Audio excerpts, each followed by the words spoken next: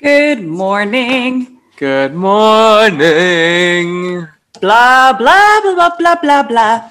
Good morning. Good morning to Jew.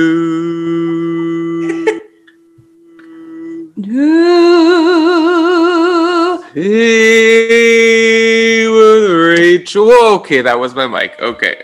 No, do not spill stuff. We squeeze the juice. We don't spill the tea in our show. We squeeze the juice. Exactly. We squeeze two Jews. That's a lot of pimples. Oh, shut up. No, I'm talking about me too. Teasing. Oh, look there's my fire extinguisher. I gotta stop. Oh, I'm telling you, I cannot wait to have my office. I cannot wait. Oh, it's gonna be so sweet. Adriano, do you hear her? Adriano, do you hear her? He's not here. Probably a good idea. He is not here. How are you? I'm doing okay, as usual. Just rolled out of bed, but I feel fabulous. Good. Have you been up for like 3 hours? 3 hours. No, I was up an hour ago. Oh, wow. That's amazing. I'm sitting on my couch right now. I'm going to sit on the floor on my meditation cushion and see if I can get comfy. Absolutely. I was chatting with my girlfriend whose name shall be kept anonymous. Yes. She's at the hospital right now because she's pregnant and she was supposed to have her baby tried to be turned. Okay, I wonder if you know these things. Okay, so I know a lot. The head didn't turn down towards the vagina, so I know my shit. I'm such a I know my pussies. You just don't know your boobies. Yeah, I just don't know my boobs, but I know my pussies. Okay, fair enough. So yeah.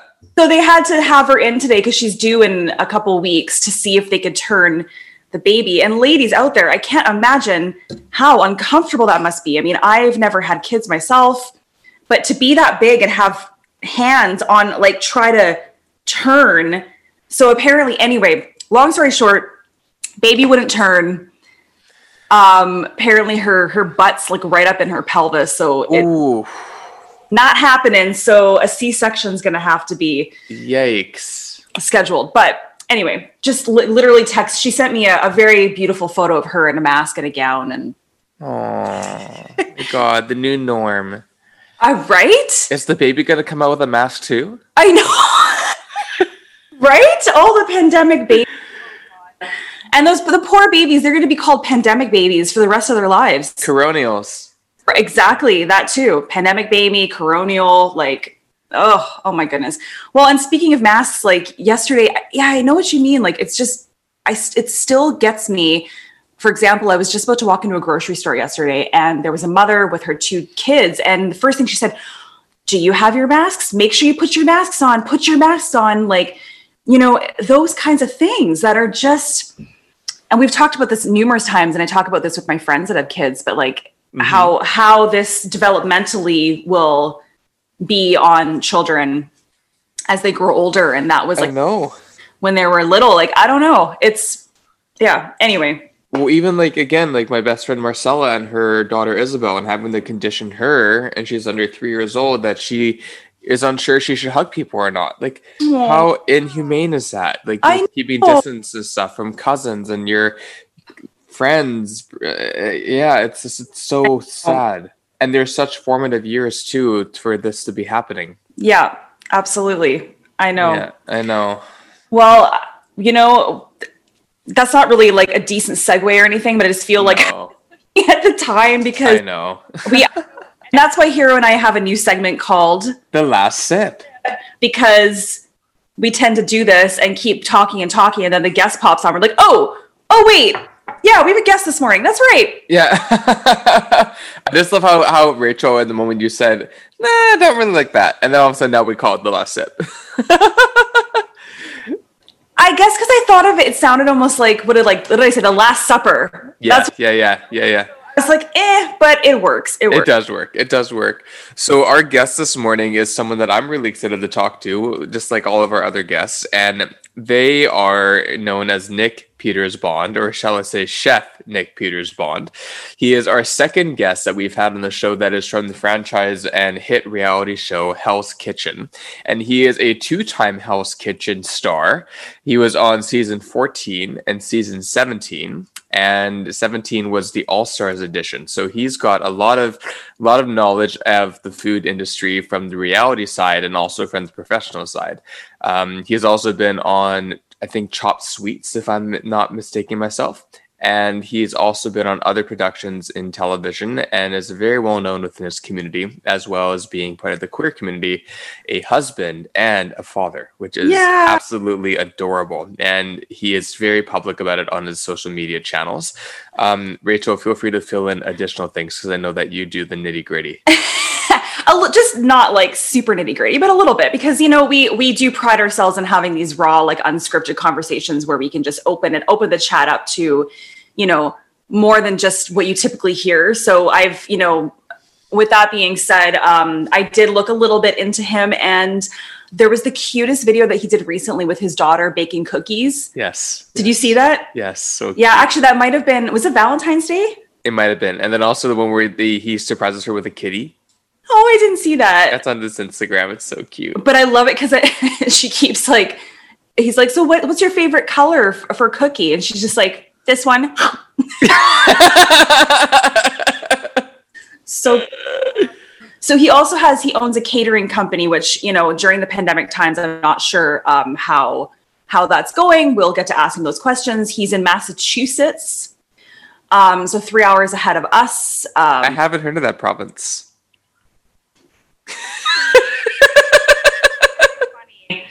Very funny. So yes, his catering company is called Kitchen to Aisle Catering.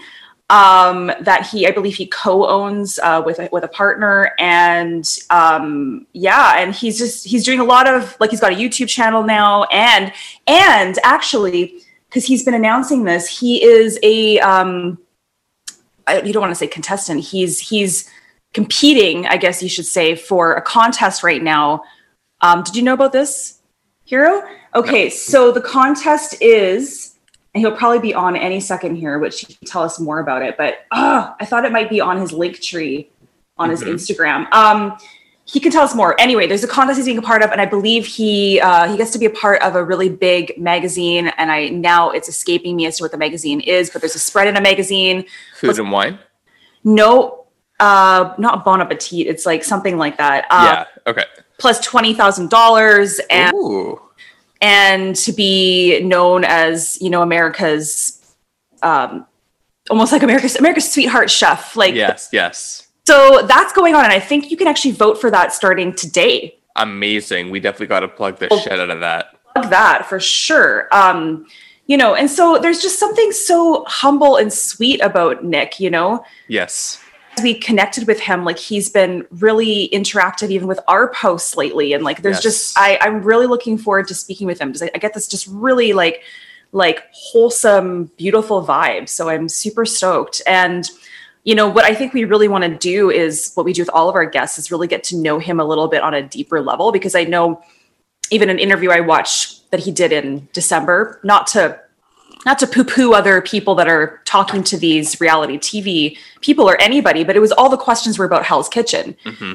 Fair enough, but I think we want to know a little bit more. Yeah.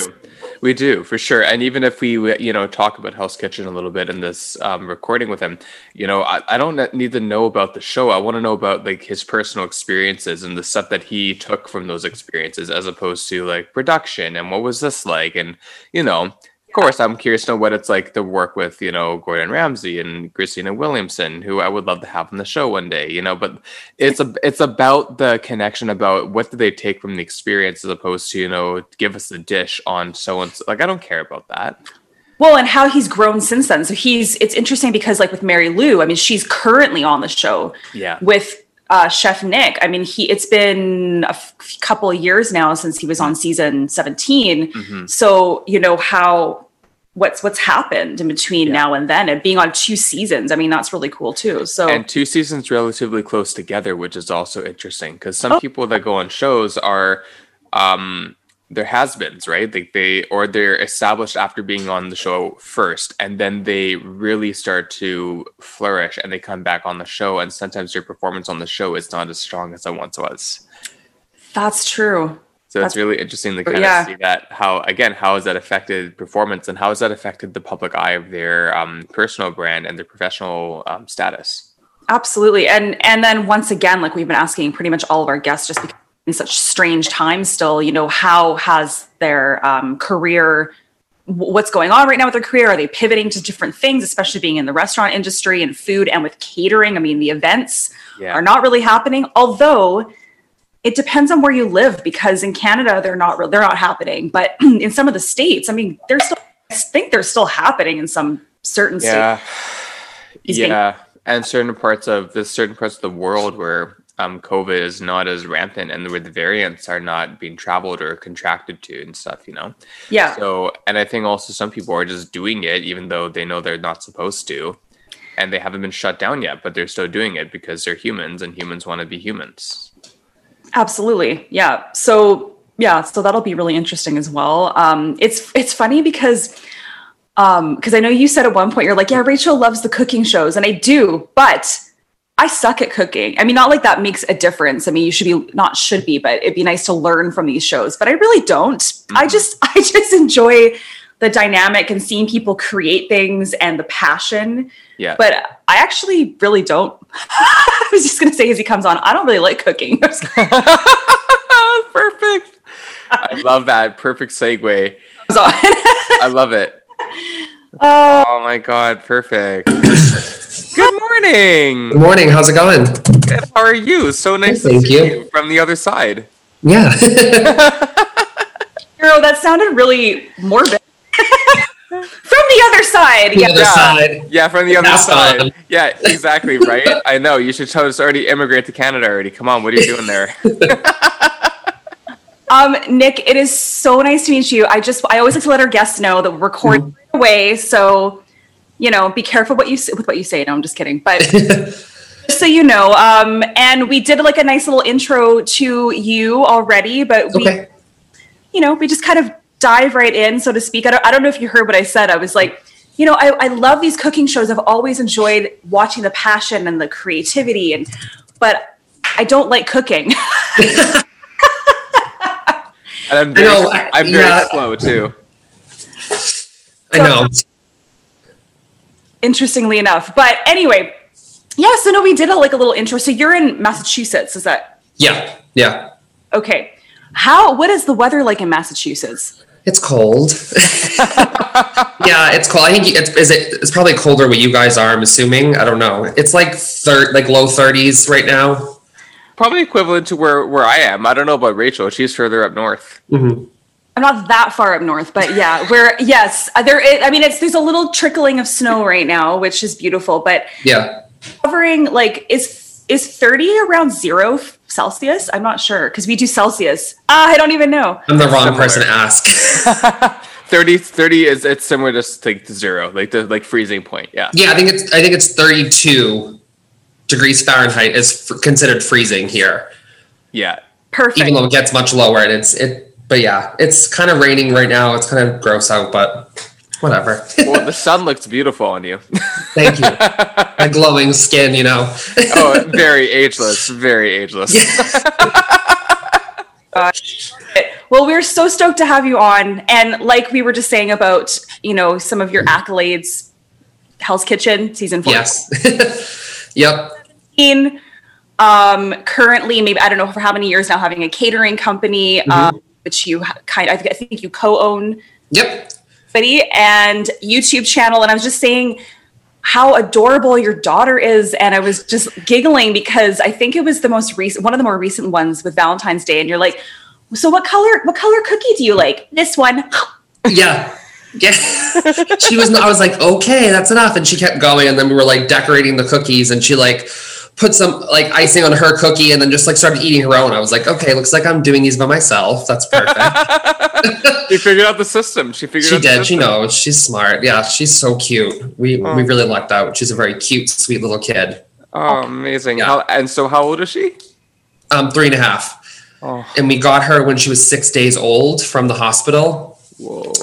So she was technically she was our foster child up until she was available for adoption. So, I mean, at least in Massachusetts, how it works is there's not a lot of like infants or newborns that are available for adoption. Typically kids are a little bit older, which we were really interested in growing with a child and, from birth, but they were like, you might have to foster a child first before that happens. And we're like, okay, we're down to take the risk. And obviously it paid off because it was legally adopted as of last September. So, but yeah, she's great. And we really lucked out. So, yeah.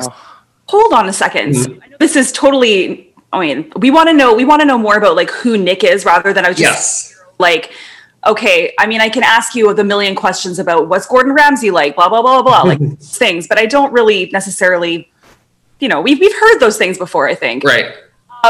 But so you illegally adopted her in September of 2020? 2019, excuse me. So it's been 2019. Okay. So when she was born in August of 2017. So the process was 2 years total until she was like officially adopted by us. Yeah. And is it normally a couple years, or is it different depending on the family?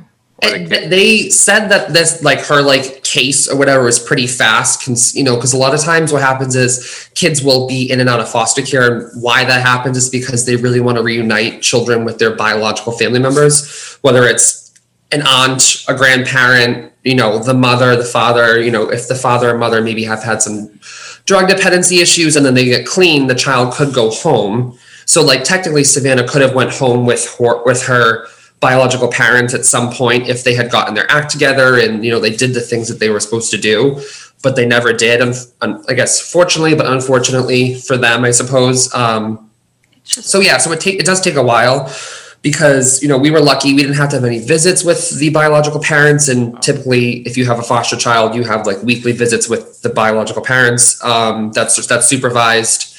I don't know how it works, but at least that's how it's working in like Massachusetts. We do that. But yeah, I just think we really lucked out because they say like they could count on like one hand how many times, it was just very smooth. It was a very smooth transition and process. So we're really grateful. I'm so happy for you. Thank you. Awesome. And that's like, I had no idea. I don't have kids myself. Hero doesn't have kids. A lot. No. It's a lot of work. A lot of work. I know. Praise you. It didn't happen in my life, so praise you. Yeah, it's a lot of fun. Oh my goodness. Well, fair enough. Rachel. Not subtle at all. I guess I just was like, let's talk. I don't know. I'm sorry. I didn't mean to say it like that. No, it's just my husband. We've been together for like it's not about me is what I was meaning to say. We've been together for a number of years. And, now that I'm getting closer to I don't want to say, but closer to 40, which is scary as fuck. We can swear on this podcast, by the way. Okay. But, we still don't know. And then my husband just was visiting with his parents and briefly saw his brother who has 3 kids. And he was just telling me about like, I can't imagine, but like one, one is good for now. My sister has 3 girls and they're 4, 2.5, and then like 6 months. They're all very close in age. And I'm look at her, I'm like, I never thought that she would have kids. Like when we were growing up, I was always the one who was like very like, I don't know, like paternal, and I just loved kids, and I had a lot of like younger little cousins, and I never thought my sister would be the person to have 3 children under the age of 3.5 or 4. I was like, she's crazy. So 1 is great for now. It's a lot of work, and but it's fun. She's like, it's just interesting seeing kids, like how you raise them and grow up and like their personalities and things they catch on to very quickly. Watch what I say a lot too. She's like a parrot now. Yes. So. But yeah, honestly, I have friends that kids aren't for everyone, and that's okay. You know what I mean? I think society puts a lot of pressure on people that are married to, go about the motions and that like stereotypical life of like, okay, you bought a house, you're married, now it's time to have kids. And some people you don't have to, Right. And that's okay. It is okay, but I give so much. I commend everybody that does that, especially in queer relationships, because it is something that shows people that are still, a little bit behind the times, that people can do whatever they want, and it's the fact that we're people, and that's it. Right. Yeah. Just take out everything else. Just we're people. Take out every name. Take out every gender. Take out every sex. Like, we're people, and we have the ability to procreate, and we have the ability to raise, and that's our choice. Yeah. There are lots of different options out there for people too. We chose the foster to adopt route, but we also looked into like having a biological child and then maybe doing private adoption, but it's really expensive here. So it was something that was not in the cards for us, which I was like, I kind of had to like let that go, because I really always had this vision of me having a biological child, but now it's like, we don't look anything alike, but you couldn't tell me she wasn't my daughter. Do you know what I mean? It just formed that bond because we got her from birth. So yeah, my whole views have completely changed on that, but yeah, it's not for everyone. What is she? I know, Rachel, you're going to say something, but I got to chime in here. What's it been like so far for her as she's starting to learn to talk, to put her cognitive development into dialectic communication? What's her psychology about having two fathers, and what's her psychology like? Does she have any differentiation, or she's like, those are my parents? Like, I'm curious to know that. It's interesting. So she's very much into like playing mommy right now, and that was like very much unprompted, but just I think with things like on TV, there's not a lot of like children's TV shows that have two dads or two moms or whatever. So she does like to play mommy, but she hasn't quite yet said like, why don't I have a mommy? I'm Dada, my husband's daddy, to her. And she hasn't really, she knows that, a lot of shows have a mother and a father, but she hasn't quite yet. I don't think she's really there yet in terms of like thinking like, maybe she is and she hasn't expressed it, but I don't think she's there yet in terms of like, okay, why do I have two dads and not a mom and a dad, Cool. But we tell her like, yeah, you have two dads, and we have like a bunch of books and stuff that we read to her that like, it's basically just like some people have, literally the book is like, some people have two moms and some people have two dads, and that's okay. And, everyone's different. And it's just, we've been trying to like do that with her, especially just to tell her like, because, we'll be watching something and something's a little different, and we're trying to be like, it's okay to be different, skin color, gender, sexual orientation, whatever you want to do, you can be whatever you want. She's like, okay. And so now she goes around the house saying, and that's okay to everything. Aww. So she like has an accident or, something, and that's okay. I'm like, you're right, it's okay. So everything's okay, she says. Everything's great. So. Oh my God. Yeah, she's so funny. Yes. Forward to the day where all of that is more fairly represented, and kids can actually see that on media, all the things where family, like there is the two moms and a son, or the the non-binary person and whomever, and they're maybe they're a single parent with the kid, like just all those kinds of combinations. It's just it drives me. I can't believe how in a way, like how still stuck in those, what am I trying to say? Those ways that we have been for so long that are still there. But it's great that there's books now out there, it sounds like. Tons, yeah. I didn't know about them when we first got her. She was 6 days old. So we were just like, having a newborn, waking up every 2 hours at night, and that was all fun. But now that she's really starting to like understand things, and it's just so funny. She like plays by herself, and she like has this imagination now. And there are so many books out there, even just like toddler books and kids books for like blended families, different families with different color people in their family. And that's beautiful. Cool. Yeah, that's really, really sweet. Of children, because I think it could be a good segue into what was like when you were a child. Where did this? Because we'll go into cooking a bit. Yeah. Where did the passion for cooking come from? Like, was it, I feel like I heard that it was quite young, and you started, in a restaurant at 14 or 15 years old, and it's just kind of like been all you've been doing then, unless I'm... Pretty much. So I don't know how your school systems were, but we had a class called Foods and Nutrition, which was like home ec kind of. They like changed the name from home ec to Foods and Nutrition. And that was pretty young. I feel like that was in like middle school maybe. And that's kind of where I really started to be like, because I tried to play sports when I was younger. So it was like the towns, like our town had like town sports, and it was very like non-political, fun, kids just playing, getting exercise. And then when you got to like middle school and high school, it becomes very like political and like who's the best. And I was not the best by any stretch of the imagination. but I enjoyed it, but I was like, I didn't have that one thing that I was really good at, or that I was like passionate. I didn't have any passion really. And also I was like dealing with the fact that I was gay, and I was really like looking for that like escape. And I think that the kitchen became, well, food as well, eating became like a comfort for me. And it still is, actually, eating is a comfort for me, but it definitely was like that escape that I could have. And my mom was a great cook growing up, so I had her there. And then I started cooking meals at home for my family. And then in high school, there was, we had actually a culinary class. So it was like two blocks or 2 periods, or, 2 classes worth once a week. Well, that was really fun. And then, I got my first line cook job at 15 or 16. And then I went from there. I kind of just was like, this is what I'm good at, and this is what I enjoy doing. So I'm going to run with it and hope for the best. Wow. Amazing. Yeah. So you never a time that you changed, like, wow. Yeah, I thought that when I was really little, I liked animals, and I thought all things. But then I think it was like 8th grade where for some reason I had this like epiphany where I was like, I want to go to Johnson & Wales, and Johnson & Wales is a college, and it's a really well known like culinary school. And I didn't end up going there, but I went to culinary school still. But I always had it like in my head like, this is what I'm going to do, and I kind of just stayed on that trajectory. And then because there was really nothing else, like I liked other things, like I tried to dabble in, like I was in like the crew for like my drama club in high school, and I was like, I don't know.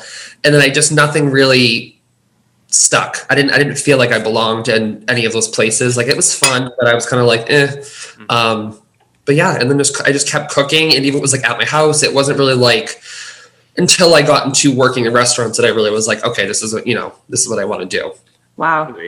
Totally. Yeah. One thing I'm curious about as well, and I really hope it's not that big of a deal, but what was it like being gay in a kitchen? Like, is there any sense of homophobia in the culinary realm? Because there are a lot of LGBTQ people in the culinary industry in all walks of life, but I'm curious to know, in the time that you were going into the industry and the field and stuff, did you face any discrimination for simply sexuality, or not at all? I almost feel like it was, I didn't come out until I was 21. So when I got my first line cook job, I was 16. And then I went to college and still wasn't out. I was in culinary school, and I stayed 2 more years and got my bachelor's in like hospitality, and still didn't come out. And then I was 21 when I'd come home from school, and I kind of was figuring things out, and I got my first like real like job after college. And that's kind of where I started realizing it was closer to the city. So the closest city to me is Boston, Massachusetts. And it's a very liberal city, and everyone's really like just really cool. It's just a cool place to live. And I was working down there at the time. And when I did come out, surprisingly, it wasn't an issue. It almost became more of like, not a joke that I was gay, but like it became like, kitchens are very inappropriate with their humor and very dirty and very like, it's just not, it's an HR nightmare. So it was more of like that side of it than it was like, because there's so many, my chef at the time was a woman. So like, and that's who I looked up to. Her name's Chef Mary Dumont. She's amazing. And so there was already like a woman in an executive chef role, and she hired people from all walks of life. So I really think that was like the perfect place for me. But I would say it was more like inappropriate more than like discrimination. Yeah. It was more like sexualized that I was gay. I don't know why people, I don't know, but yeah. Yeah. Got it.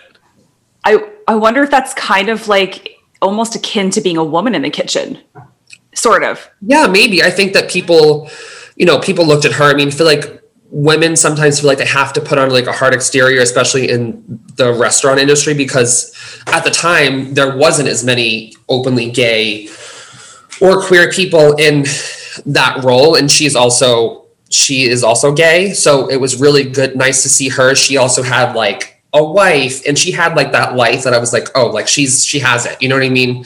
Yeah. And that's like what I wanted to do. And, so it was nice to look up to her and have that representation. I find myself gravitating towards a lot of female chefs when I was working for people, or the chefs would have to be like really nice or like understanding, because I never worked at a place where like Chef Ramsay, for instance, would be like the chef screaming at me.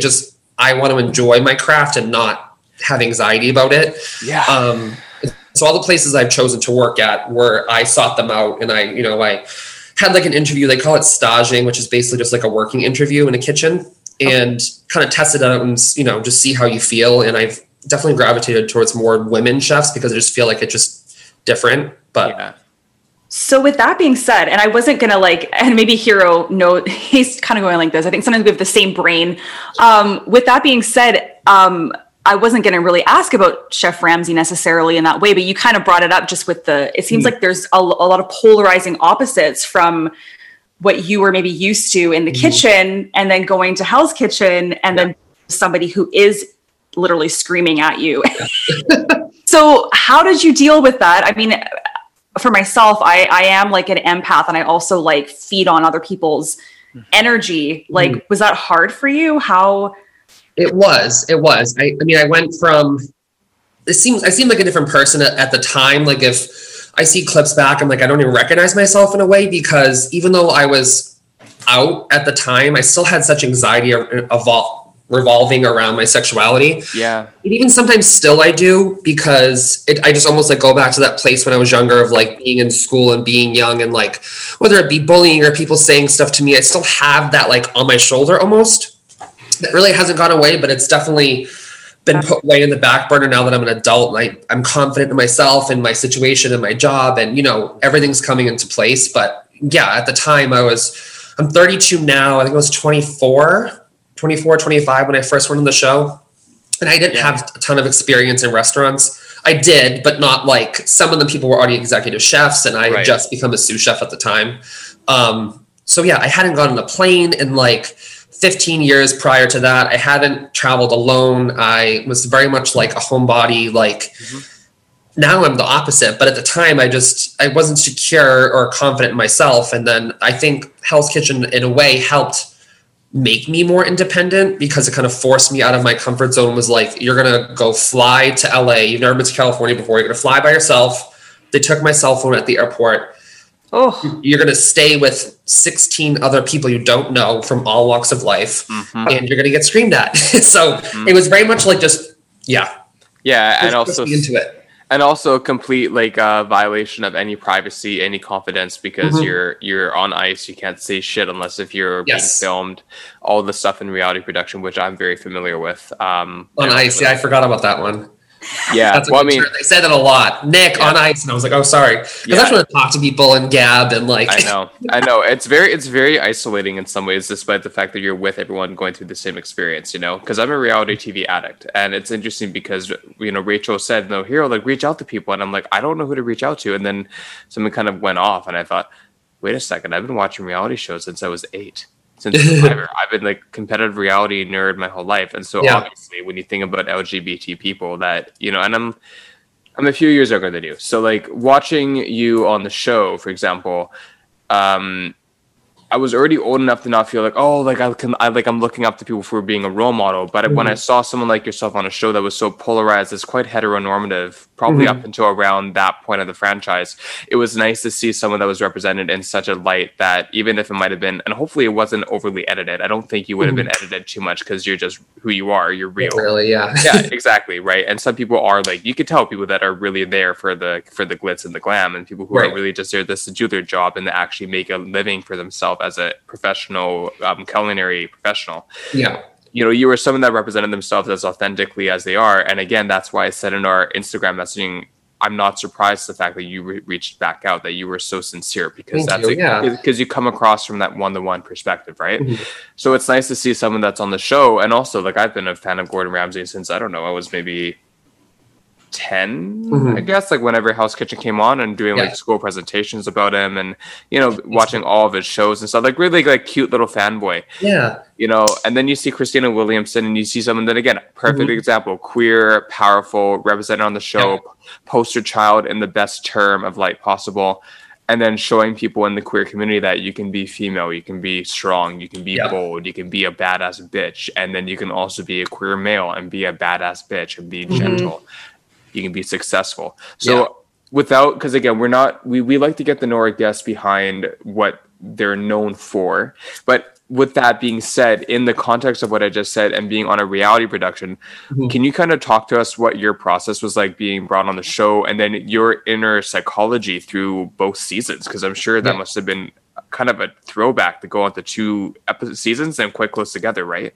Yeah. So season 14, originally, and then it was season 17. I feel like it was only maybe 3 years difference between the ending of the show and then filming the next one. And thank you for saying that, because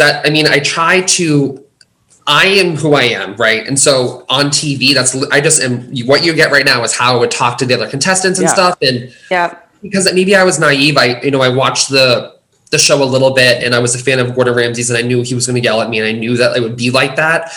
But being in it was just like totally different. But I feel like season 14 Nick and season 17 Nick are like complete opposites. I was just so unsure of myself, and I think that, like you said, it came with being gay, and I actually don't think that there's been an openly gay male winner of Hell's Kitchen.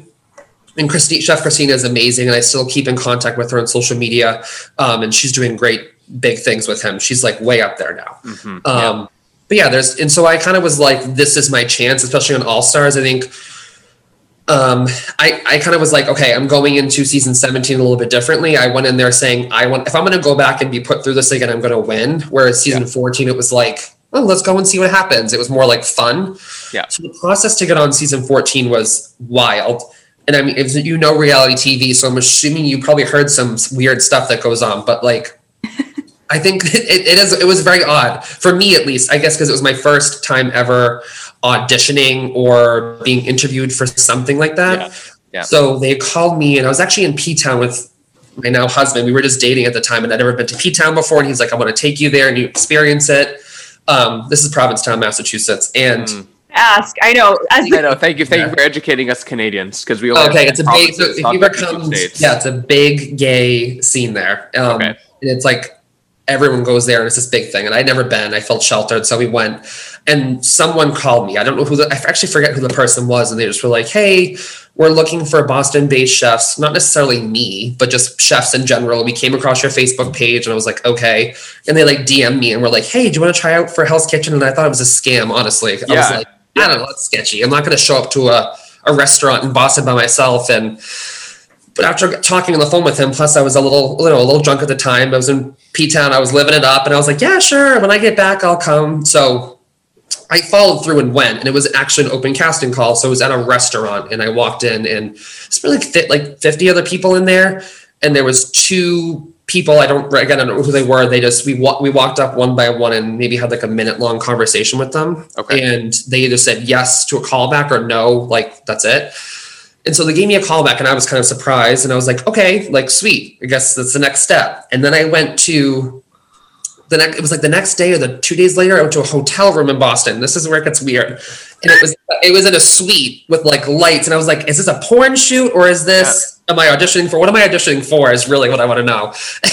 It was weird. And so they taped me on camera, and then they sent that to the producers, and then I had to wait. And then the producer said, okay, we're going to fly. It was me and a bunch of other people, fly them out to meet them in person. So I flew from Boston to LA by myself again, and I was just staying in a hotel room by myself, and they interviewed us on camera again, but in front of like 10 producers. So I was like shitting myself. I was like, I've never done anything like this before. So to get up in front of 10 people that are producers of a Fox reality TV show to like talk to them, like my anxieties, my heart's racing. I was scared. I would be too. Yeah. And then they took like, and I guess hindsight, I should have known that I had already been probably casted on the show at that point, but I didn't know. I mean, they like took our blood. They like private investigator we had to talk to. Psych testing, all that, right? STD testing, drug testing, private investigator.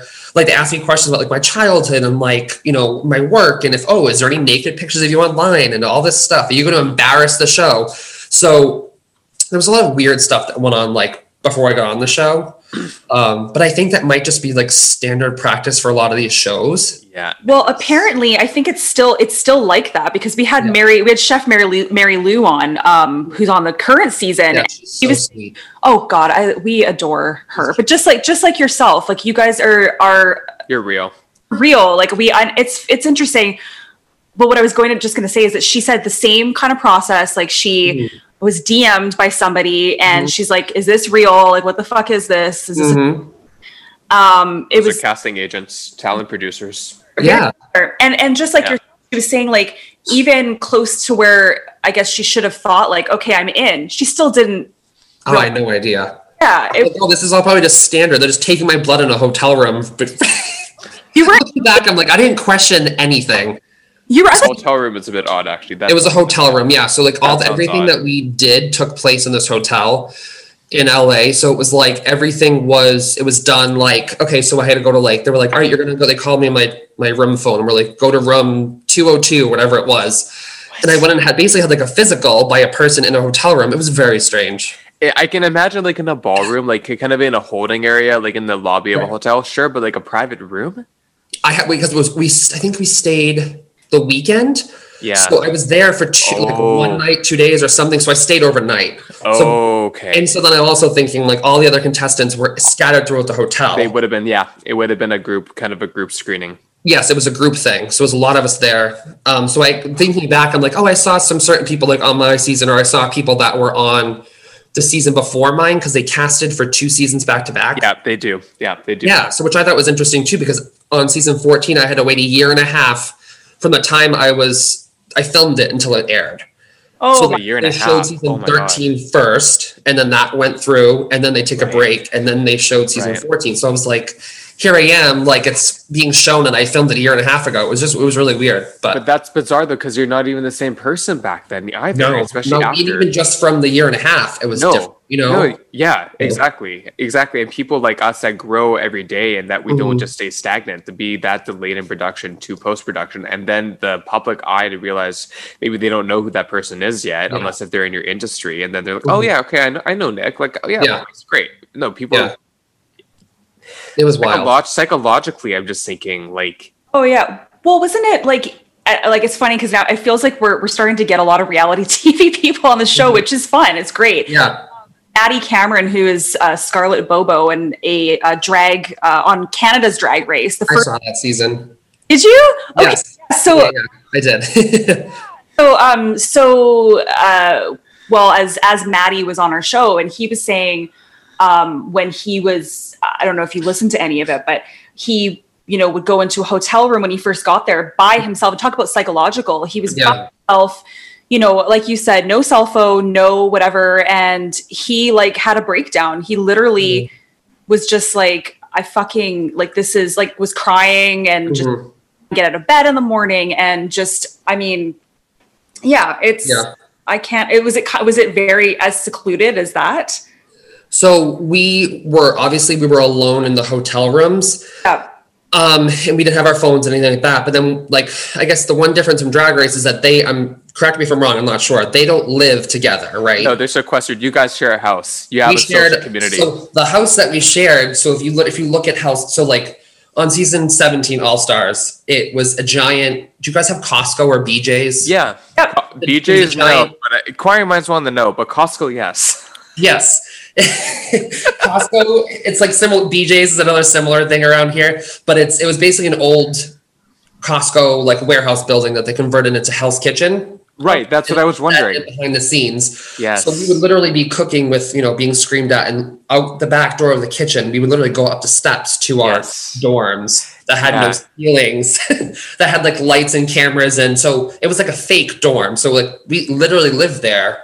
But our ceilings didn't go all the way up. You know what I mean? So like the next room, you could hear everyone laughing. And so I think I shared a room with 3 other people in my room. So it's 4 guys total. And it was like guys room, girls room, guys room, girls room. Yeah.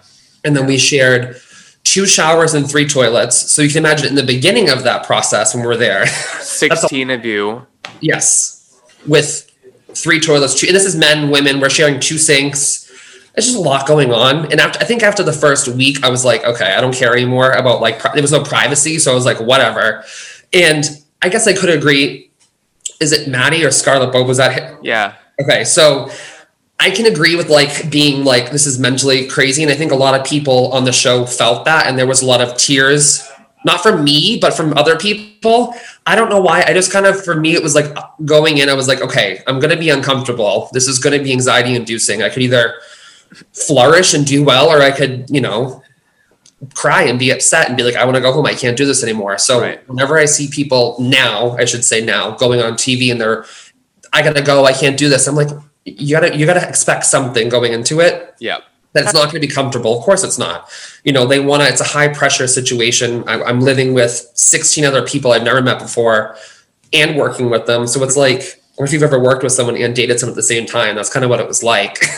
Constantly together, 24/7, literally 24/7. So people, very different from Drag Race. It is different. It's a different kind of production, though. Which is what we're getting at, is that you got productions like Survivor, Big Brother, Hell's Kitchen. What are some other shows? Project Runway, actually, as well, like where they're in lofts or shared units. Top Chef, they have a house, like and then you got productions like, as you were talking about, Drag Race, or honestly, that's the only one that comes to mind immediately in terms of being sequestered as individual, because that's how the show is set up. Like, if you put 16 queens in a house together, holy shit, you might as well just... That would be scary. Just move it to MTV. Yeah, just move it to, like, just Kai Kai's Drag Race, move it to MTV, like, seriously, or CW, or whatever, VH1. I think so, too. We should totally apply for it. I could be Kosher Pickle. I love it. But... one thing I'm curious about, again, and not from the angle of like, oh, like you were on Hell's Kitchen, but from the angle of being the human psychology, like, who Nick is in association to this production.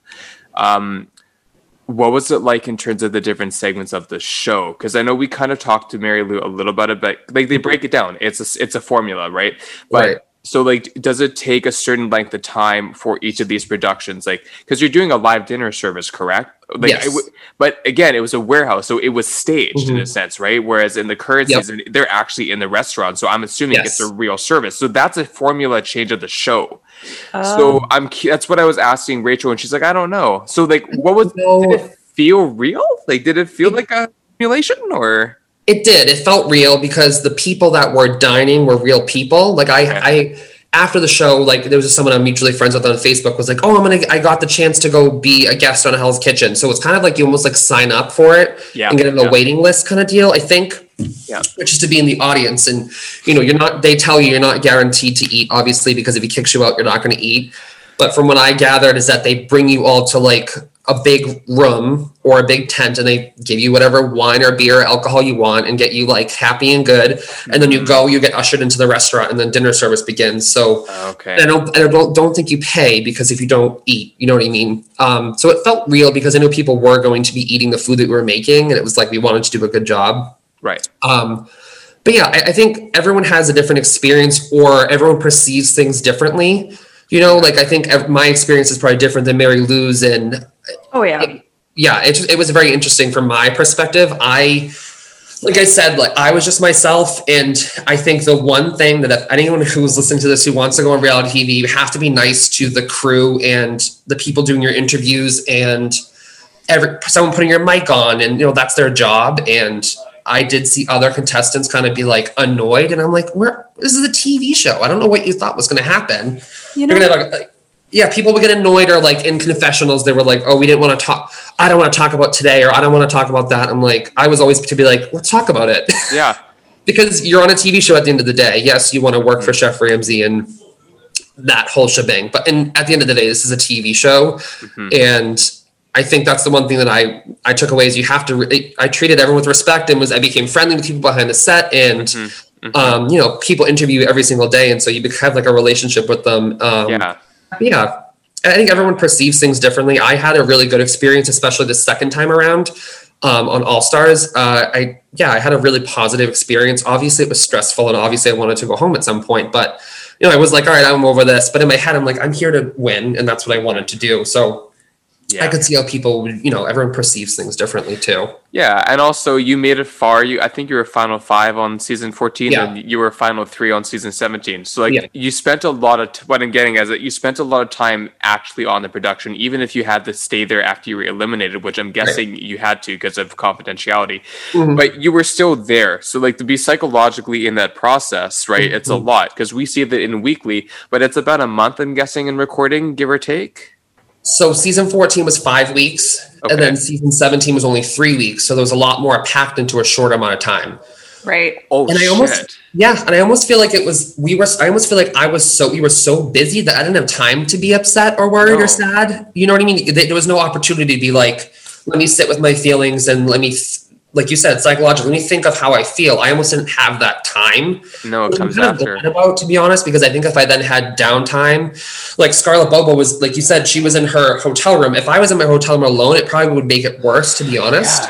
Yeah. But I think they kept us so busy that, and they wore us, like, don't get me wrong, it was very challenging. It was nonstop, 24/7, like we're being filmed. And they always kept us busy too. So like, we wake up, we go do something, then it was like a challenge, and then there was like the reward or the punishment. And then at night there was dinner service. So it was like nonstop all day. Yeah. So yeah, psychologically, I think I could see how that could get to people. I had a blast on season 17. I mean, I got to do things I never would have done in my normal life. And it helped push me even more out of my comfort zone and just help build me as a person. And so I will say season 14 definitely helped me with independence, but I was way more anxiety ridden on season 14. I think there was a lot more, it was a lot more anxiety. I missed home. I was kind of like, okay, like this is wild, you know? But yeah, obviously everyone has to deal with things differently. But when I went back for the second time, I think I was prepared mentally to do it again. Whereas the first time I wasn't prepared to not have my phone and not talk to anybody and not, like, I knew it was going to happen, but until it happened, I was like, oh shit, I really have no one to talk to except for these other people. Yeah. So I just out of curiosity, so were you with your husband? Was he your fiance since season what? The first season? 14. No, we were just dating. Okay. And we had just moved in together as well. So it was very interesting to like not talk to him for 5 weeks, especially since we had just moved in together. But yeah, I mean, they would call our family and say like, he's alive, he's doing well, he's fine. And that's it basically. So like they did keep in contact with them. And I guess they did say like, if you have anything you want to tell them, that's like very important, but they wouldn't be like, oh, your husband says he loves you. They just would be like, everyone's happy, everything's fine. Don't worry about it. Keep working, keep doing you. So yeah. And then I'm curious to know, because with your catering business that you have, so was that always the dream to have, or what was your kind of like, I don't want to say end goal, but what was your dream, your culinary dream? Was it to have a catering business? I mean, I know now you've got a YouTube channel, but I feel like just with the times, everyone's kind of pivoting to doing what they can do now too. Yeah. So yeah, tell me a bit more about that. Yeah, I think my goals have definitely pivoted in terms, I mean, with COVID, I think a lot of social media and online media content is just huge right now because people aren't going out and doing things, which is understandable. I used to say I wanted to open a restaurant. That was like my goal. And it definitely veered away when I worked in restaurants that were opening, like they hadn't quite opened yet. And like, I was hired to like open with them. And I was like, I can't do that, because I knew in the back of my brain that I did want to have a family someday and I wanted to have freedom. And when you open a restaurant, you just don't have that freedom. You have to be there 24/7. And I didn't want my relationship to falter or the prospects of having a family to be put on the back burner because of starting a restaurant. And some people are like, oh, that's like your dream, but it was my dream. My dreams changed since then. I'm enjoying my catering company. It's definitely working way more for my life. And since I'm the co-owner, I can also, we can, now that we have gotten busier, we can pick and choose like, okay, we can't do this event. Or sometimes it's like, oh, hey, their budget's too low, which is always nice. Cause we took a lot in the beginning of we basically did every event that was thrown at us in the beginning just to get our name out there. I don't know what my end goal is. Honestly, I think after my experiences on Hell's Kitchen, I would love to do more TV and more food media type things. I had a blast. Like I said, season 17 was like unreal to me. I had so much fun and I got so close with like some of the cast and the crew and people were so cool and like welcoming and accepting. And I loved it. So I think probably more TV type stuff is in my future. Yes. Yeah. But as of right now, my day-to-day job, yes, I do own a catering company. It is really fun, but I think ultimately I'd like to do more food media type stuff.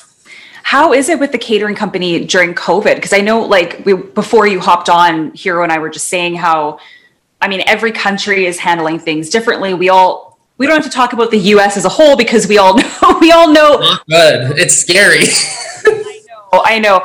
And it's interesting because in Canada, I swear we get more US news than we do about Canadian news. Like we know, or I don't know if you knew that, but like not good stuff either. I mean, unfortunately not, but I didn't think so. You know what it is? This country's crazy. There's so, I mean, not to get political, but like the past president and everything that happened from there, it was almost like embarrassing to be like, oh, I'm from the States. It's like, oh, like I don't want to tell people that now because it's a mess. It's a mess. So what first happened, we literally the day I remember, I also had a part-time job bartending for extra cash. And I remember that day that they were like, we have to close because of COVID. Like we can't have anyone else in here. I kind of looked at my business partner. I was like, we need to do something because people aren't going to be booking events or weddings. People are going to reschedule and wait till next year. So we started doing like curbside takeout meals and menus, and it ended up working out. So I have to say we're really lucky that we haven't lost really any money. Everyone's either rescheduled, postponed something, or they use their money towards a smaller event or something like that. So we've been really lucky in that sense. And a lot of restaurants have had to close and businesses have had to close, and it sucks, but we've been really lucky that we haven't had to do that. I think if I had owned a restaurant now, probably would have closed, Yeah. So. Well, it's funny. It's because I was just saying to Hero before you popped on, I was like, well, it's the States. So they're probably all just, having big events and doing that anyway, because that's what we see. Yeah, I know. It's so bad. So Massachusetts is at least, they're a little more like strict. They're way more liberal, obviously, Massachusetts is, but they're also a little more strict, which is a good thing. So I think it's 10 people inside and it's 25 people outside. It's still pretty strict in Massachusetts, which is where my company's based out of. But New Hampshire is like, it's a free-for-all. I mean, their like slogan is "Live free or die." Literally, that's what New Hampshire's like state slogan is. Wow. It's a whole different. It's so funny because it's maybe from my house to New Hampshire, it's maybe 30 minutes, 40 minutes, but it's just like a whole different. So people are trying to reschedule their weddings in New Hampshire, and I'm like, that's defeating the purpose. Totally. Just because they're doing it doesn't mean you should do it too. Yeah. Like those rules are put in place to protect people. So we've been really cautious about. People have tried to book us for things at their home that are way too big. And I'm like, I don't feel comfortable doing that. I don't want to be that caterer that then is now associated with a COVID breakout or something like that. You know what I mean? So you have to be really careful. And we've been really careful in terms of like what events we choose to do because people are crazy. They want to do whatever they want to do. And I'm like, find someone else to do it, but we're not going to do it, Yeah, so. for sure. And then in terms of your catering status, and I'm not sure if has your presence of being a TV personality, has that helped to gain and to build a clientele for you or not so much? It did initially. So when when Hell's Kitchen, the All-Stars was airing, that's when our company really started gearing up. So we had talked, my business partner and I talked about it. We actually met at a restaurant. She was my like day of coordinator for my wedding. And that's how we ended up meeting. And so that's how we partnered up. And we were lucky enough that it was basically, we're naive. The timing, we didn't realize, I'm like, oh, my show's about to start airing. We're starting a company. This is perfect timing. Yeah. And it ended up working out because before we even like became an official LLC and company, we started booking events. So we took the money from the deposits to then put it towards becoming have an LLC. And so we basically were smart with the money. We didn't have to put any money down of our own. We just kind of were like smart with the timing, and it was like perfect timing, honestly. So yeah, we definitely did get some events from me being on Hell's Kitchen because it was airing as we were really starting to book events. And I still think today it definitely helps. It definitely helps a little bit to say that you were on national TV and you worked with Gordon Ramsay, and people get excited about that still. So yeah, for sure. But it's in the end of the day, it's a matter of about your product. You can have whatever accolade and status you want, but if you're a dick or what your product is shit, then it's not going to go anywhere after the first experience. Sure. So. Well, it'll be this kind of explosion, and then usually kind of, for a better word, with your name, Peter off or Peter out. I know. It's interesting though, because what Hero was saying a little bit earlier about just your vibe and your persona. When I think of Hell's Kitchen, you're one of the few contestants that I still remember, that I will always, and it's because it's true. Like, and I'm not a huge reality TV show buff like Hero is, but for some reason, you stick in people's minds. So that's very sweet. Thank you. It's true. You do. So I mean, hopefully that's also helped. I mean, I'd like to think so. I mean, it still is odd to me that what, it's funny recently is that in the Philippines, I guess they maybe it was a couple months ago. It must have just ended airing there, which I think is so weird because to me, it's like, it's been so long. It feels so long. And people, it was like an all of a sudden like influx of like thousands of followers that I gained, and I was so confused. And I was like, it was like 100, 200 a day. And I was like, what am I? I'm just posting my regular content. Then I started getting messages from people, which have been so sweet. Like the nicest people that have ever messaged me. Like it's like, it's too much though. You know what I mean? Like they're so nice. I'm like, okay, you're giving me too much credit, but thank you. Yeah. It was like, it was crazy. And it was all from the Philippines, Interesting. Malaysia, Singapore. People were like reaching out being like, we just finished watching the show and we love you. And just really, really, really sweet things. So I've been lucky in that regard that I haven't gotten too much backlash on social media like some people do. And then maybe that's just a testament to me being myself on TV and, you know, how I am as a person. But obviously you're going to get people that don't like you, and that's okay. And that's okay. That's part Everyone's going to like you, you know? That's fine. It's reality. I often think about how I would react to that. Like, have you, you know, like just, I mean, we obviously we want to grow our podcast more. And, you know, just as you start to get some bizarre comments or trolls or things like that, have you had to deal with anything like that? On season 14, I think a little bit more, I was more excited to be in the show, and I was looking at comments, and it wasn't personally on my social media. It was more like on like YouTube, like the episodes went on YouTube, and then it was like YouTube comments. But now, I mean, I don't have time to do that anymore. No. And I've been lucky that I don't have time to sit there and hunt for, especially now that I'm a child, I don't have time to hunt for like bad comments about myself. Like, what's the point? Just to make me feel bad. Yeah. And I also really don't care. So it's kind of like, I mean, back then I did, but now I don't. So now it's like, if someone doesn't like me, that's totally okay, because I get it. I'm not everyone's cup of tea, and I may annoy some people, and, you know, I get that. I'm annoyed by people too.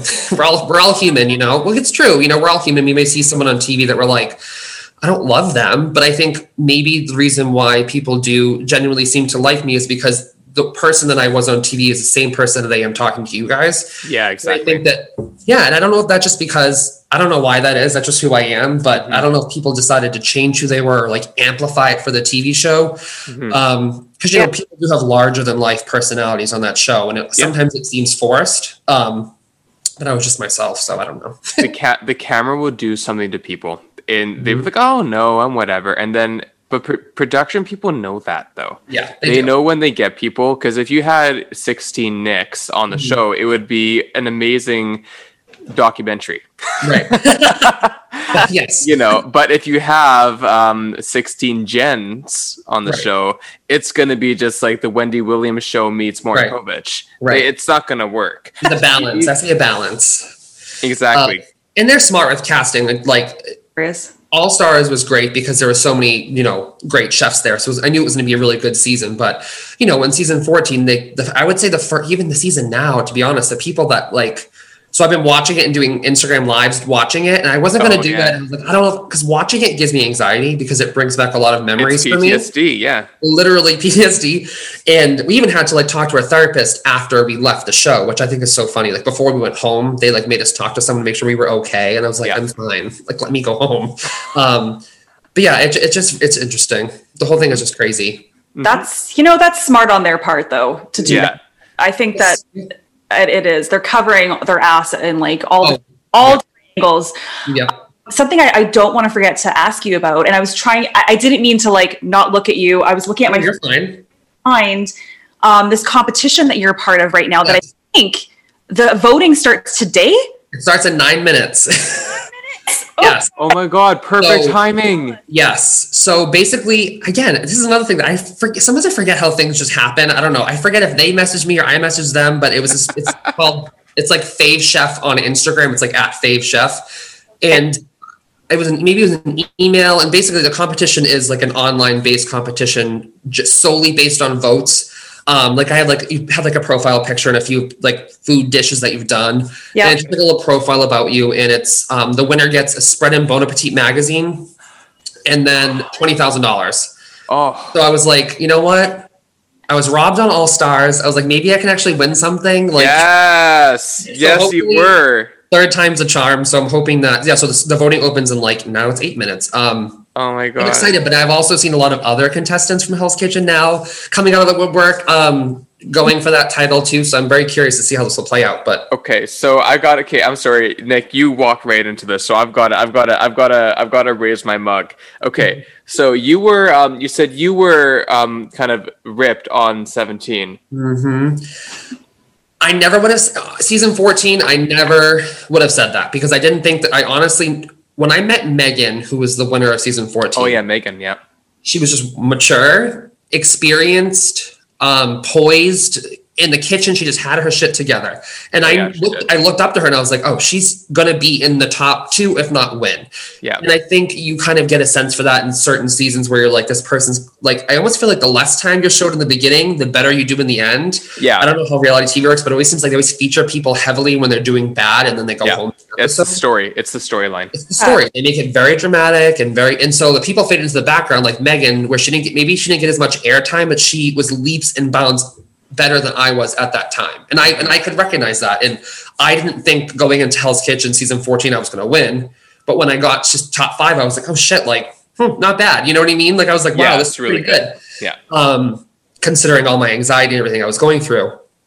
But yeah, season 17 was a whole different thing for me. And there was like behind the scenes talk that like the guy said the wrong name and it was supposed to be me. Like, and I heard these rumors from like some of the crew and I was like, don't even tell me that because if it was right, well, then it shows that it's pre-planned or predestined. Yeah.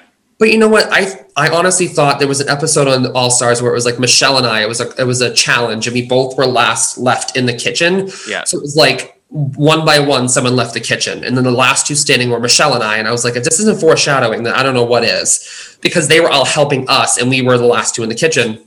Yeah. And from that point on, I was like, okay, I kind of see the angle maybe they'd be going with because we were friends, we still are friends, and like us pitting against each other would be like a really great finale. And then Benjamin was announced as the other person in the final 2, and I was shook. Like, I tried to hold it in, like in terms of like my emotions on the show, but once I left, once they like put me in, like after we were done filming, they put me in like a van by myself. I was like, I need 5 minutes to myself because they were going to put me in the van with the other contestants.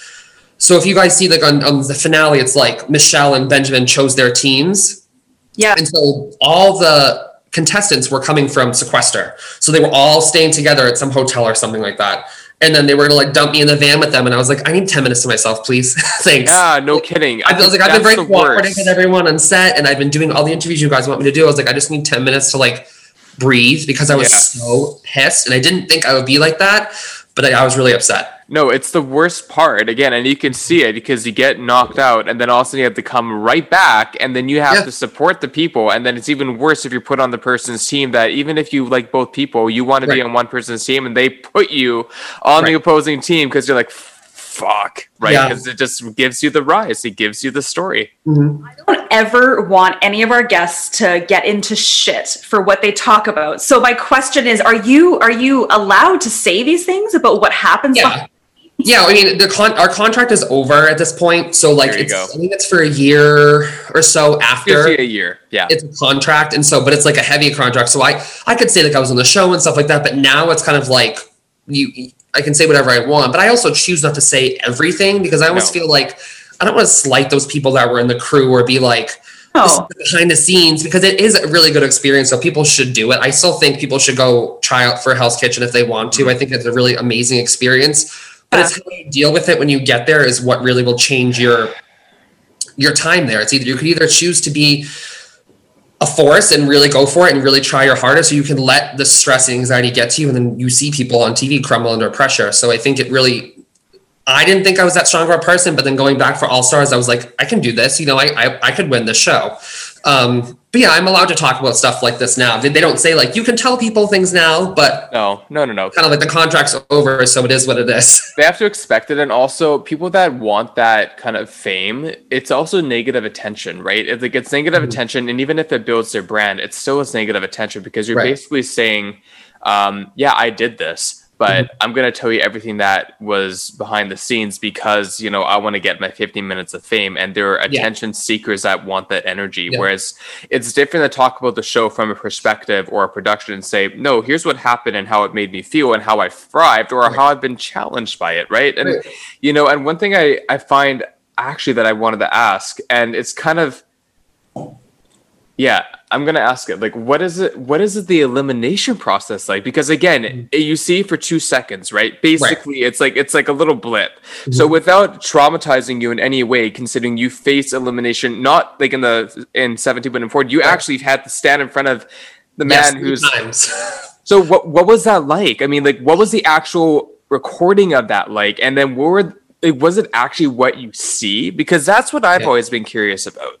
I think again, I don't know if I was in my own little world, but what you saw is what we did. Yes, of course, like there's editors and they edit. And before we sign our life away, it says like they can manipulate anything we say, Of do. course, yeah. Which I'm like, okay, like it's TV. I totally get that. But I mean, again, for me, it was like when I went up for elimination, what you see is us like, we're deliberating and screaming at each other, like, I'm not going to go up for elimination. That was all real. They just caught it on camera. And then we then are ushered to the main dining room where we have to line up. And the only thing that was like funny, that was like kind of like production wise, is that they were like, all right, Nick, especially if you were up for elimination, they would be like, Nick, look up.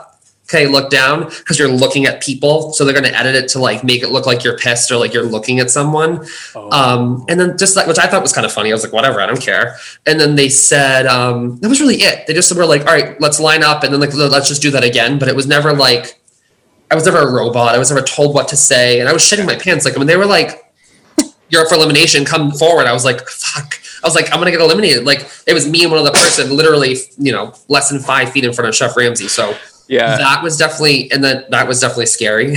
Yeah. But the way they showed it, it's just a shorter version of what happened. It was way longer, obviously. Like, Yeah. we sat there and deliberated and talked about it, and like, but they just edit it down.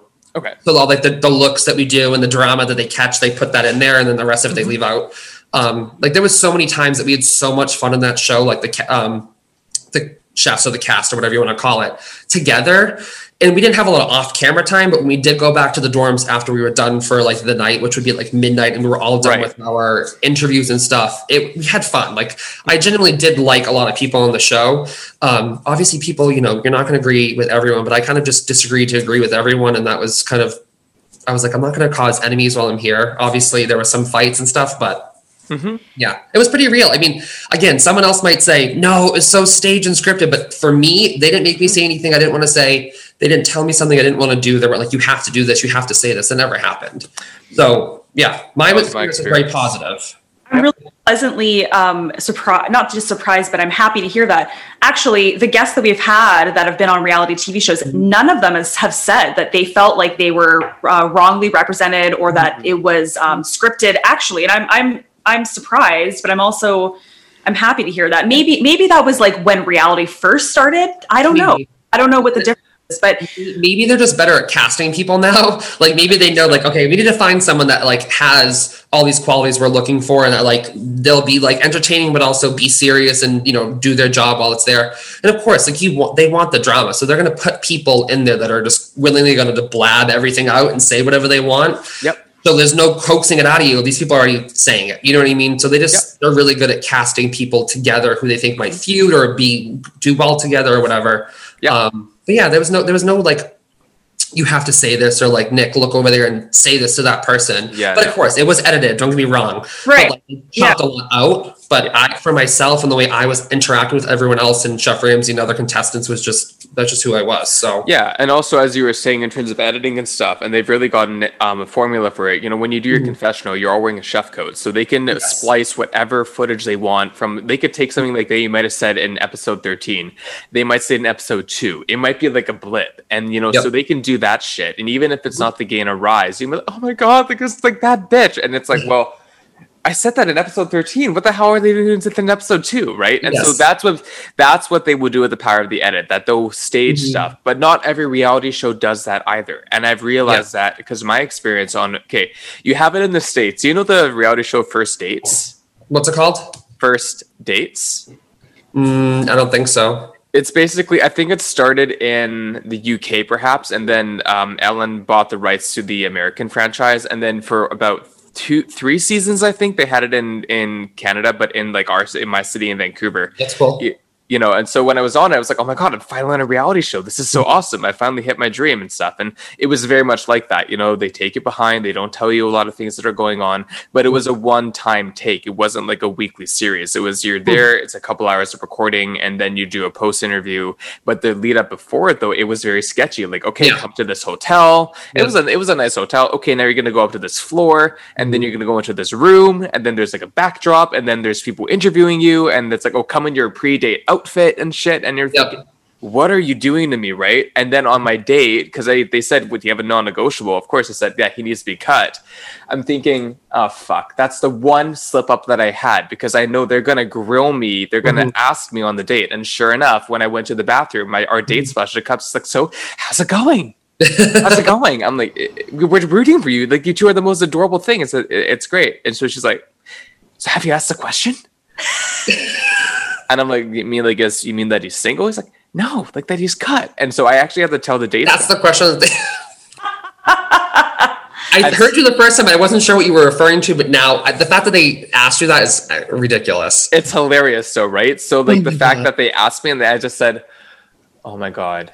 So then I actually had to say to the day specialist, I'm just letting you know, I'm a full-time yoga teacher. I'm in the public eye everywhere. It's a small city. And I know I said this to you, and sure, it might be a non-negotiable, but if you put this on the air and it affects my reputation, even if I've signed a contract that I'm not liable, my dad, and my dad actually is, so my dad is a corporate and securities lawyer. I will not be afraid to actually sue your ass. Right. And then I went to the washroom and called my mom. And they didn't put it in though, right? Okay. So you have to be really clear about boundaries no matter what you sign off on, because if you really do it, it makes the show look bad. It makes the production look bad, because eventually you will talk about it. Right. So you have a lot of control. You do have a lot of control. It's what you give the camera that they can't take something that you don't give. Right. So I think, and obviously I wanted to say, I could have said a lot more to people if I wanted to, but I was like, you know what? I was there to win, and I wanted to do a really good job. And I just liked a lot of the people. So I was lucky that I only had a few run-ins with some people on camera that were interesting, with Elise and then Josh on my season 14. Oh, fuck. Yeah, so, some screaming matches, but it was very it was mostly me sticking up for myself or someone else. So it wasn't like I started a fight or anything. Oh my God. Yeah. They needed something, you know, they loved it. Of course, they ate it up. Like Josh and I were friendly for most of season 14. And then towards the end, when we had to vote against each other, that's when he kind of snapped and got pissed, which I understand sucks to be voted against, but I'm not going to go home over you. Sorry, dude. No. So him and I were friendly. We were probably one of the closest in the house, even over Michelle and I initially. And then when it got down to hey, you know, you have to eliminate each other, and he was flipped out and changed completely. But no, it's true. Oh, what a cute little straight boy. Such a small. He's an actor now. You know, he's in commercials, and it's very interesting. Doesn't surprise me. Okay.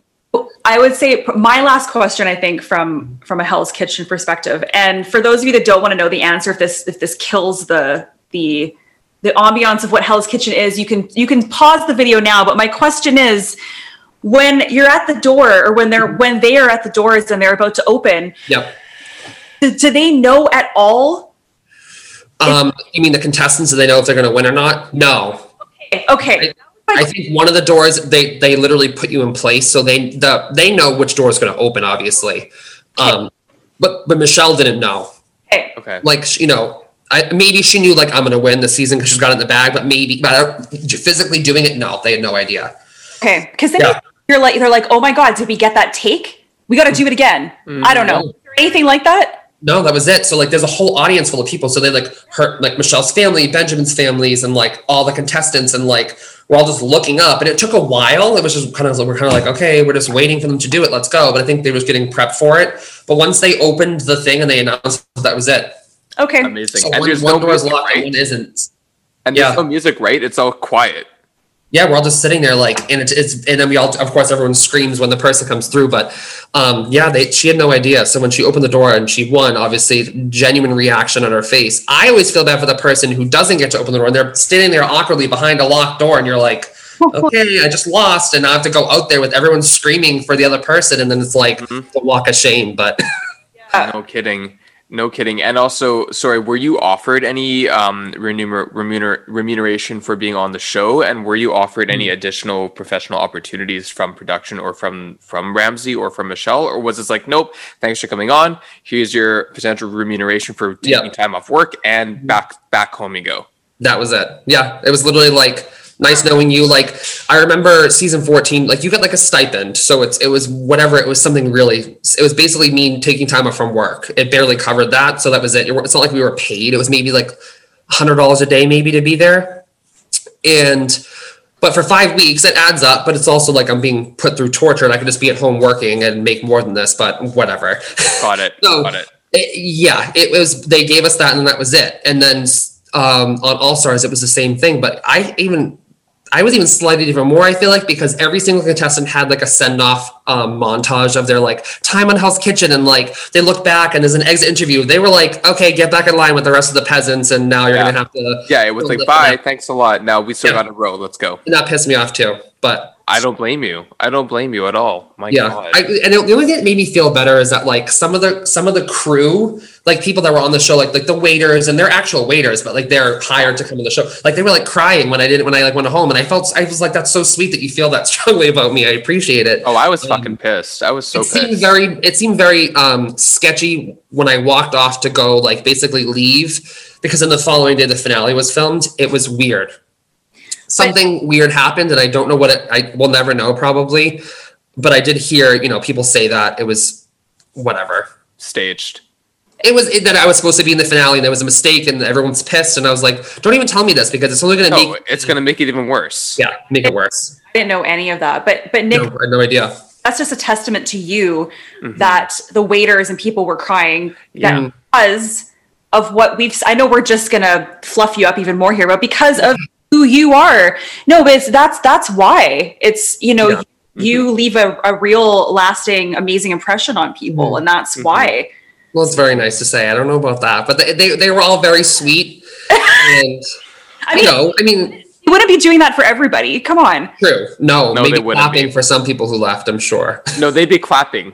Yeah, for people leaving. They'd be clapping up like, good job, and actually like, fuck off, thanks a lot. Yeah, you made her life a living hell. Bye. And I'm sure a lot of them, they probably had, that would be an interesting reality show, was the servers on that show. Yes. They all seem, they're all walks of life too. They're all really funny, have big personalities, and that would be a funny show. Yeah, and the one thing I was going to say, and hopefully I'll remember it now, is, what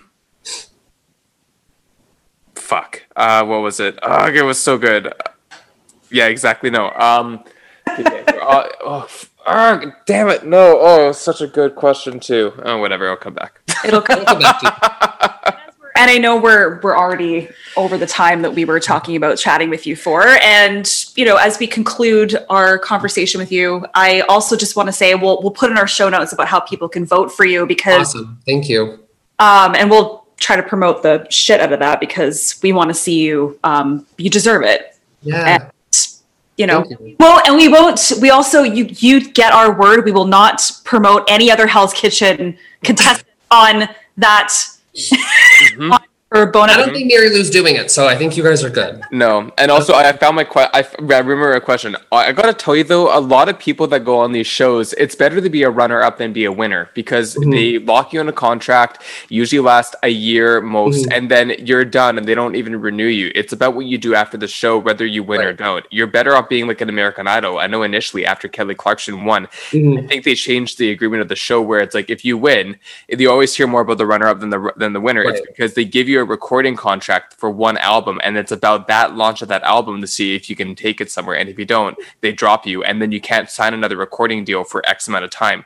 So and when I've read about all the winners of Hell's Kitchen, only a few of them actually are winning and doing the job that they and taking the job. Yes. Offered. Some of them don't even get the job because they don't meet enough standards, or like they get fined. Like what was it? Janae or whatever was fined for like drug usage. And I'm not criticizing her, but like she wasn't given that opportunity because she didn't pass certain tests after the show production, because they found stuff out about her. So it just because you win a reality show doesn't mean that you actually raise the fame. It's about what you do for the production. Right. Yeah. Yeah, totally. And so I'm now taking my time on Hell's Kitchen at All Stars and now trying to do something with it. I mean, season 14 was a different story. I literally went back and like worked right when I got home and just like nothing ever happened. But this time around, I really wanted to, take it and run with it and see what could happen. So who knows? Mm-hmm. So, okay, with that all being said, how can people support you? We'll give you a chance now to, kind of plug yourself. I know your YouTube channel and those things, but feel free to, with your own words. Yeah. So follow me. Chef Nick Peters Bond is on pretty much all of my social media handles. Like I have like a Facebook page, Instagram, TikTok, which is very cringy, so maybe not that. But I haven't cracked the code on TikTok, and I don't think I ever will. I think I'm too old for TikTok. I don't know. I'm too old for TikTok. Instagram, Facebook, and then my catering company, Kitchen to Aisle Catering Events, is also on Instagram. And then I have like I don't know what it's called, but it's like a link to all my links. I feel like cool enough that I can have that now that I have several links, but that link to the favorite chef competition is in my bio on my Instagram, which is just Chef Nick Peters Bond. And I'll be spamming that with plenty of videos on how to vote and all that kind of stuff. So awesome. Amazing. And I think, Hero, do you have our final question, perhaps? I do. So one of the favorite things, especially because you are in the culinary realm, you might appreciate this. Mm-hmm. If you were a kind of juice, what kind of juice would you be and why?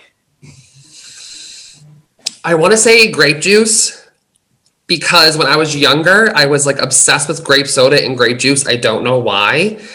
So grape juice. I'm going to have to think about why exactly that is, but probably grape juice. I love that. A little bit of Manischewitz never hurts anybody. That's it. Grape juice, wine. I mean, Yeah. Do you know what Manischewitz is? Not everyone does. It's true. No, is that like a no? yes, but no. I've heard the term yes, but I have not known exactly what it is. You actually almost hit the nail on the head in a way, because it is wine. It's a type of wine. Yeah. Is it like table wine? It's like Jewish. Wine that we would have on, high holidays and things like that. And it is incredibly sweet. So as kids, we would, if we were lucky, I can imagine. Yeah, if we were lucky, we might get like a little speckle. Little speckle. I love it. Yeah. No, seriously. Amazing. Like, I think Rachel was going to say this as well, but we both really appreciate your time, your effort, and your selflessness to be part of our production and our show that we're growing. And thank you for responding when I reached out to you. And it really honestly makes me know that, real people are out there and that they're making a difference in our society, and that others will receive that well. And we just would love to have you back in the future if you have anything to share and talk about other stuff. And really, it means so much to me, and I know to Rachel as well. So really, thank you for of course. I can't wait to share this episode. And I'm really excited. Thank you for having me on. And maybe when I win the $20,000, I'll come back on. Please do. And if you don't, then you can talk about anything more than that too. Exactly. I love it. Well, we'll correspond then. We'll figure something out. Yeah, of course. Yeah, and keep in touch. Feel free to ask me any questions or message me and keep in touch. Okay, we definitely will. And thank you for being so supportive of our pages too. Of course. You're one of the first guests that we've had that's really done that, and that says a lot about your people are so weird. I know. It's just social media, for me to share something and like I'm genuinely interested in your podcast, and I think you guys are so cool, and I love it. And you guys are asking me questions, and it's fun, and I love talking about stuff like this. So I love it. Amazing. Okay, we'll have you back. Yeah. Yes. Awesome. Lynn, let me know I don't know when it airs and whatever, but let me know all that, and I would be happy to share it and spam the crap out of it. And Well, I'm like the techie here, so I'm probably going when I have time, because actually my other job is doing also techie stuff. So I'm staring at my screen for like 7 to 8 hours a day. So I'm going to try out this Thursday. Cool. So pretty quick. And I will send you all the links and all that stuff, and we will keep in touch. And again, thank you so much. Of course. Thank you for having me on. I appreciate it. Yeah. Absolutely, Nick. Thank you. All the best to you. Okay. Stay safe. You too. Have a good day, guys. Okay. Bye. Bye.